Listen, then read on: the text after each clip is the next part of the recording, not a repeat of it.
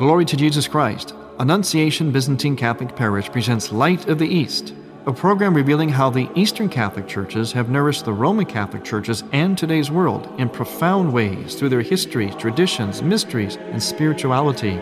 Hello, I am Father Thomas J. Loya, pastor of Annunciation of the Mother of God Byzantine Catholic Church in Homer Glen, Illinois. And this is a story of the Eastern churches, an inspiring story of faith, courage, intrigue, mystery, spirituality, dissension, and reconciliation. But most of all, this is an expression of a great experience of faith through our unique divine liturgy. Join with me now as we look toward the Light of the East. Light of the East is also supported by the iconography of Father Thomas J. Loya. Father Loya's iconography for your prayer and home devotion may be obtained by going to morningstarbooksandgifts.com. That's morningstarbooksandgifts.com. Then click on the Art and Decorative link and click on Icons in the drop-down, or call 630-629-1720. Morningstar Books and Gifts, 28 West St. Charles Street, Lombard, Illinois. And by EasternChristianMedia.com, a broadband network for you to learn more about the Eastern Catholic Churches. That's EasternChristianMedia.com.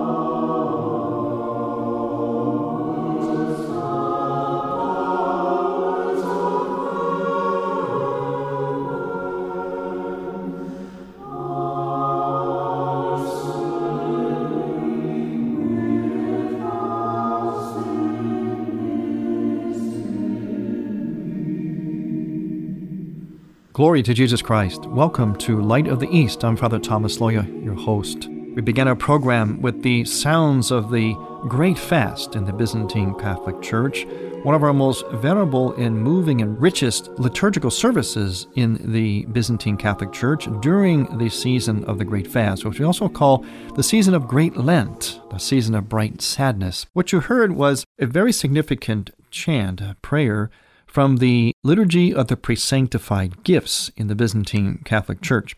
And this liturgy is celebrated during the week, usually at least on Wednesdays and Fridays in parishes, at the very, very least on Wednesday evenings, at least once a week, usually more. It's prescribed to be celebrated each day, if that is possible, because it is a Eucharistic liturgy, but different than the Divine Liturgy. You see, in the Lenten tradition in the Byzantine Catholic Church, and in many Eastern churches of the Eastern lung of the Church, we do not celebrate the consecration like you normally are used to in the Mass or the liturgy. Yet, at the same time, we realize that we need the graces of the Eucharist, the body and blood of Christ. And so the Eastern churches had to come up with in a sense, a kind of a solution to receive the body of Christ so as to strengthen us for the rigors of the fast, with all of our strict fasting and almsgiving and prostrations and so on. At the same time, we don't celebrate the Divine Liturgy, which is very resurrectional in its theme. It has, of course, many themes, the cross, the death, but also primarily the resurrection. It's a rather triumphant liturgy, which would include the consecration. And since we are not at the time of Holy Week where we celebrate the death and resurrection of Christ, we sort of refrain from that aspect in the liturgies. So the Church came up with what we call the Liturgy of the Presanctified Gifts. And actually this was attributed, interestingly enough, originally to the Pope. That actually started in, Pope Gregory actually started in the Western Church or the Roman Catholic Church. Then the East picked it up and developed it and has become a real standard, especially in parishes and also in monasteries in the Eastern churches, especially the Byzantine Catholic churches. This service is actually a combination of, what many Roman Catholics don't understand is an adoration or a benediction. In other words, we do a lot of adoration of the Eucharist, a lot of reverence of the Eucharist itself. Eucharist is taken in procession. We prostrate before it. We incense it many times. There's very, very solemn chants that accompany all that. At the same time, it's an evening prayer service. It's a Vespers service. And so it kind of combines the two things, Vespers and Eucharist. In fact, you'll notice that this theme of combining two things, two complementary themes or tones, is replete through the celebration and the observance of the Great Fast in the Eastern churches. In fact, this whole idea of both and, of two complementary things or paradoxes coming together and sort of living in the conversion point of both, living in the convergence point of both, is very much the character of the Eastern spirituality. We're very, very much a spirituality of the union of paradox. And in this service, we have the union of both repentance and of joy, of sorrow and triumph, all at the same time, kind of woven together. The service, as I mentioned, starts out as an evening prayer service, a Vesper service. And so it starts out with the priest or deacon standing, for the most part, in front of the icon screen, taking on the posture of the fallen Adam, representing all of fallen mankind, standing outside the gates of paradise, praying and begging and knocking and to get back into that original harmony with God and with the entire cosmos. But during the Vesper service, we celebrate the fact that creation started out with harmony and beauty. So we start out with Psalm 103, which speaks of the beauty of creation. But then we realize that mankind sinned and ruptured that harmony, and he was cast out of the garden. So the priest or deacon take turns standing outside the icon screen. The icon screen is a separation between the Holy of Holies, the sanctuary in the church of Byzantine churches, and the nave where the people are. And the people never go beyond the icon screen. The icon screen is a floor-to-ceiling structure, very elaborate. Those of you from the Latin Rite may be reminded of the communion rails that separated the sanctuary, the Holy of Holies, from the nave of the church, only I sometimes, tongue-in-cheek, say, add a little water to the communion rail and it grows like a flower. And it grows all the way to the ceiling in Byzantine churches. So we actually have in a sense, a overgrown communion rail. Now, not that we receive communion at this place called the icon screen, but it has a similar kind of theme where it separates the sanctuary from the nave. Only goes all the way to the ceiling, floor to ceiling, and across the entire sanctuary. And it both hides and reveals at the same time. There's again, you see the both and, that convergence of complementary realities. It reveals heaven in a sense that there are icons that are painted frontally, facing you as you face the icon screen, the altar, as the worshipers do. But beyond the icon screen, the part that is closed off from the laity, is the Holy of Holies. In other words, heaven. And so we're not there yet, so no one is allowed to enter there except for the ordained minister representing Christ the bridegroom, and at times the bride as well. So there's kind of a fusion point there. The liturgy kind of revolves around this magnificent structure called the icon screen. So the deacon and priest stand outside the icon screen, and they lead the prayer of the litany. In other words, it's a prayer basically of begging, asking God for mercy and for various intentions. And eventually then, what happens is the service moves into what's called the Stichita. In other words, it's a word which means verses. And these verses are prayers, which are chanted, as always, in our church. And they're chanting the theology or the theme, the sort of the theological theme of the day. For instance, this week is the week of the cross, in which we venerate the cross in the Byzantine church. This is the midpoint of Lent, and we put the cross in front of us as a way of kind of encouraging ourselves, a sign of victory, that we have this sort of symbol that kind of goads us on during the rigors of the fast, that there's a point to it, that there's a kind of a triumphant banner set up ahead of us in the church. And we literally do this during the services on the Sunday of the third Sunday of Lent, the Sunday of the veneration of the Holy Cross. But during the presanctified liturgy, at the point of the Vesper service, when we come to the Stichita, these are some of the prayers that we say. And notice how the prayers express, as always, what we believe. Because a character of the Eastern Church is that our prayer is our theology is our prayer. Like the prodigal son, I squandered my father's wealth, and I grew desolate, living in the land of the wicked. I imitated the rational beast on my folly. I have stripped off every divine grace, and so I return, crying out to you, my compassionate and merciful Father. I have sinned, O God. Welcome me as a penitent, and have mercy on me. We also sing this. Envious of your flock, O most pure one, the adversary constantly besieges it, hoping to make a meal for himself. But you, O Theotokos, deliver us from his clutches. Now, that's a very significant theological statement there. Envious of your flock, O most pure one. In fact, you may recall from your catechism that it was Lucifer, the great archangel, his envy of God and of the creature that God would create. In other words, the human person who would have a body, something he would not have. It was his envy that caused him to be cast out of heaven into hell. So it's interesting that the Stykita verses for this day cite this theological reality. Envious of your flock, O most pure one, the adversary constantly besieges it, hoping to make a meal for himself. In other words, the sense of devouring our souls, like kind of an evil force wanting to consume us all the time. And so we are called to repentance and to the graces of the sacraments in order to ward off and to protect ourselves from this devouring creature that we know is the evil one, the father of lies. Now, as the service progresses through the Stykita, and there are several more, we come then to the point of a procession. Now, this procession goes throughout the church and ends up once again at the doors of the icon screen, where the deacon says, "Wisdom, be attentive," and the lights of the church are raised, and the ordained ministers enter through the middle doors, the royal doors of the icon screen, into the sanctuary, and then the deacon incenses the entire church while the congregation sings the ancient hymn, O Joyful Light. And this is a hymn we're going to hear later on, a hymn that is very, very ancient. In fact, it goes back to the 2nd century.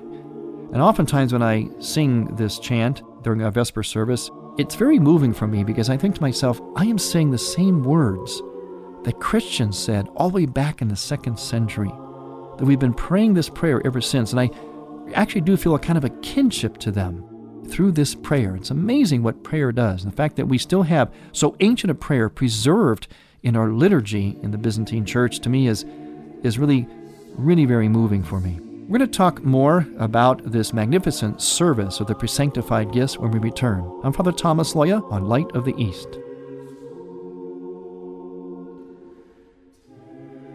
Light of the East's mission is Christianity's reunion. And to tell the story of the Eastern lung of the Catholic Church, we need your support in order to keep Light of the East on the air. You can make a donation now by going to ByzantineCatholic.com. That's ByzantineCatholic.com. Click on the radio button and then donate securely using any major credit card.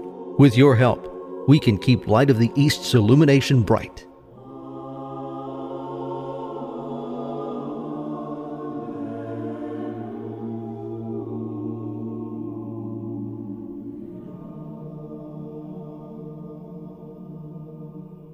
Mysticism, it keeps men sane. So said G.K. Chesterton, the famous thinker and writer of the 20th century. Hello, I am Father Thomas J. Loya with an Eastern Christian Moment. Christian mysticism actually means that which is most real. The mystical reveals and conceals, all at the same time. It is life lived in the tension of paradox. God is 3 distinct persons, yet one God. He is the righteous judge and the lover of mankind. We come to know God precisely by that which we do not know about Him. Mysticism forms part of the particular genius of the Eastern Catholic churches. Our church art and architecture are designed to reveal heaven and to conceal heaven, to give us an experience of heaven meeting earth. God is both transcendent and immanent, all at the same time. He is uncontainable and infinite, yet was contained within the womb of a virgin. The elaborate and solemn liturgical services of the Eastern Catholic churches provide for the worshiper a sublime experience of what keeps us all sane, mysticism. To find out more about the Eastern lung of the Church, go to easternchristianmedia.com. You're listening to Father Thomas Loya on Light of the East.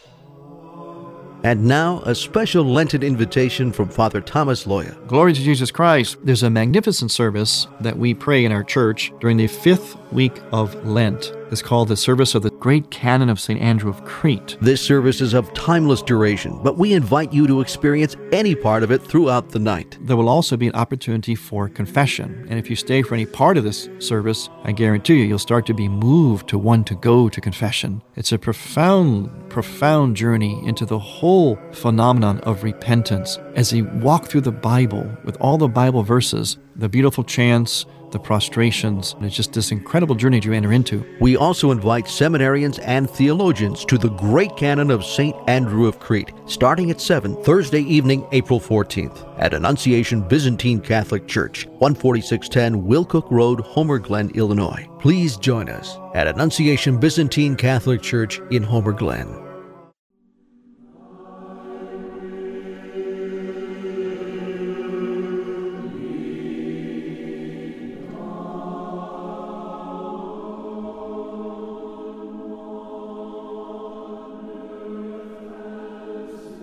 Welcome back to Light of the East. I'm Father Thomas Loya, your host.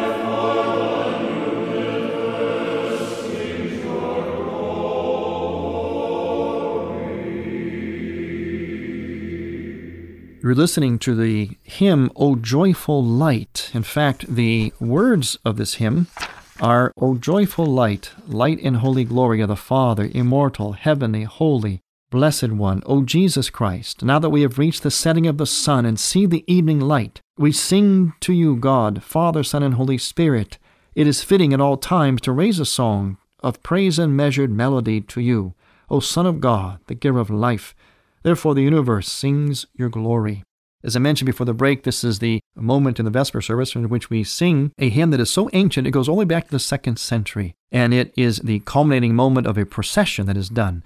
And this marks essentially the beginning of the next day, as it were, because the calendar, in the liturgical calendar, marks the day from sunset to sunset.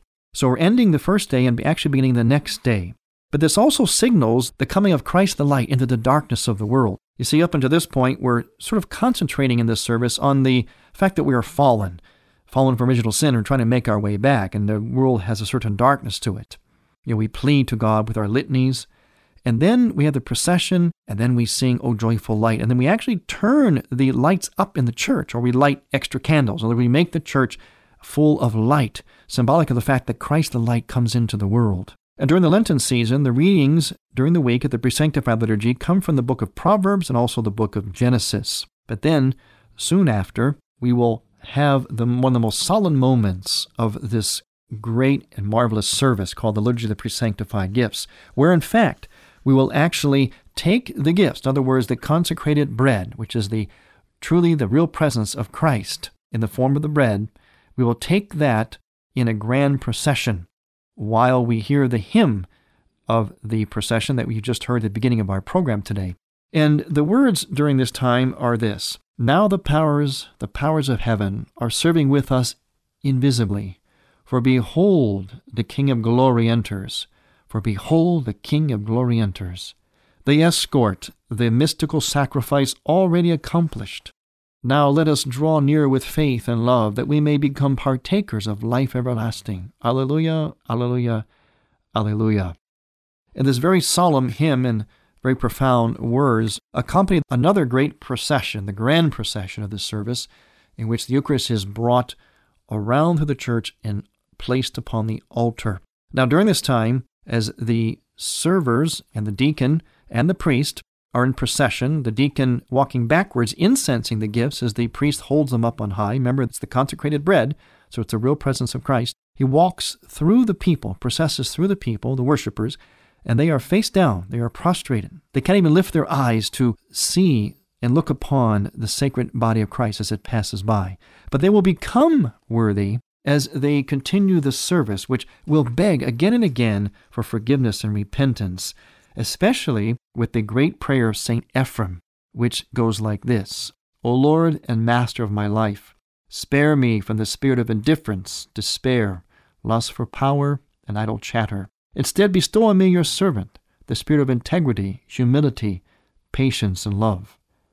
Yes, O Lord and King, let me see my own sins, and not judge my brothers and sisters, for you are blessed forever and ever. Amen. This prayer of St. Ephrem is actually made up of 3 verses, and after each verse, again, we do the customary prostration. And the prostration is an act of our whole body becoming repentance. So in other words, we actually fall to the ground and put our head to the ground, then come back up again and do the sign of the cross. And we do it again for as many times as it's required by the service.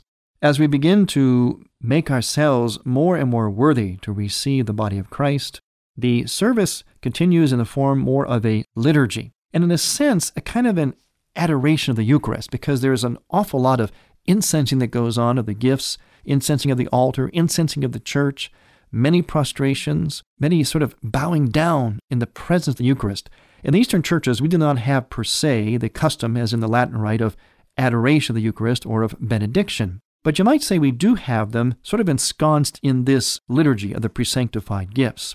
There's also several moments in our divine liturgy in which we have the gifts on the altar, and they are incensed, and we bow before them as well. So in a sense, the Eastern churches takes that custom of adoring the Eucharist, irreverencing it, in a sense like a benediction, and kind of ensconces it within a service. But we don't have a service itself of benediction or of adoration in the Byzantine Church per se. For us in the Byzantine Church, when we come to pray, we tend to pray before an icon or in the presence of icons. If you come into a church, we don't expose the Eucharist in a monstrance. It remains in the tabernacle, and the tabernacle is always on top of the altar. It never moves from there. So we know that the Lord is present in that Eucharist, in the tabernacle, but we also sense the Lord's presence by being surrounded by the icons. And the icons themselves are sacramental, so they do communicate the presence of God.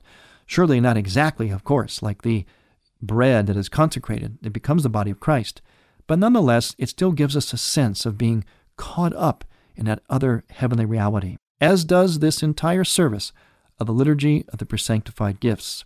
We'll conclude our program with more sounds of the season of Lent in the Byzantine Church with one of our most moving hymns, The Grieving Mother. I'm Father Thomas Loya on Light of the East.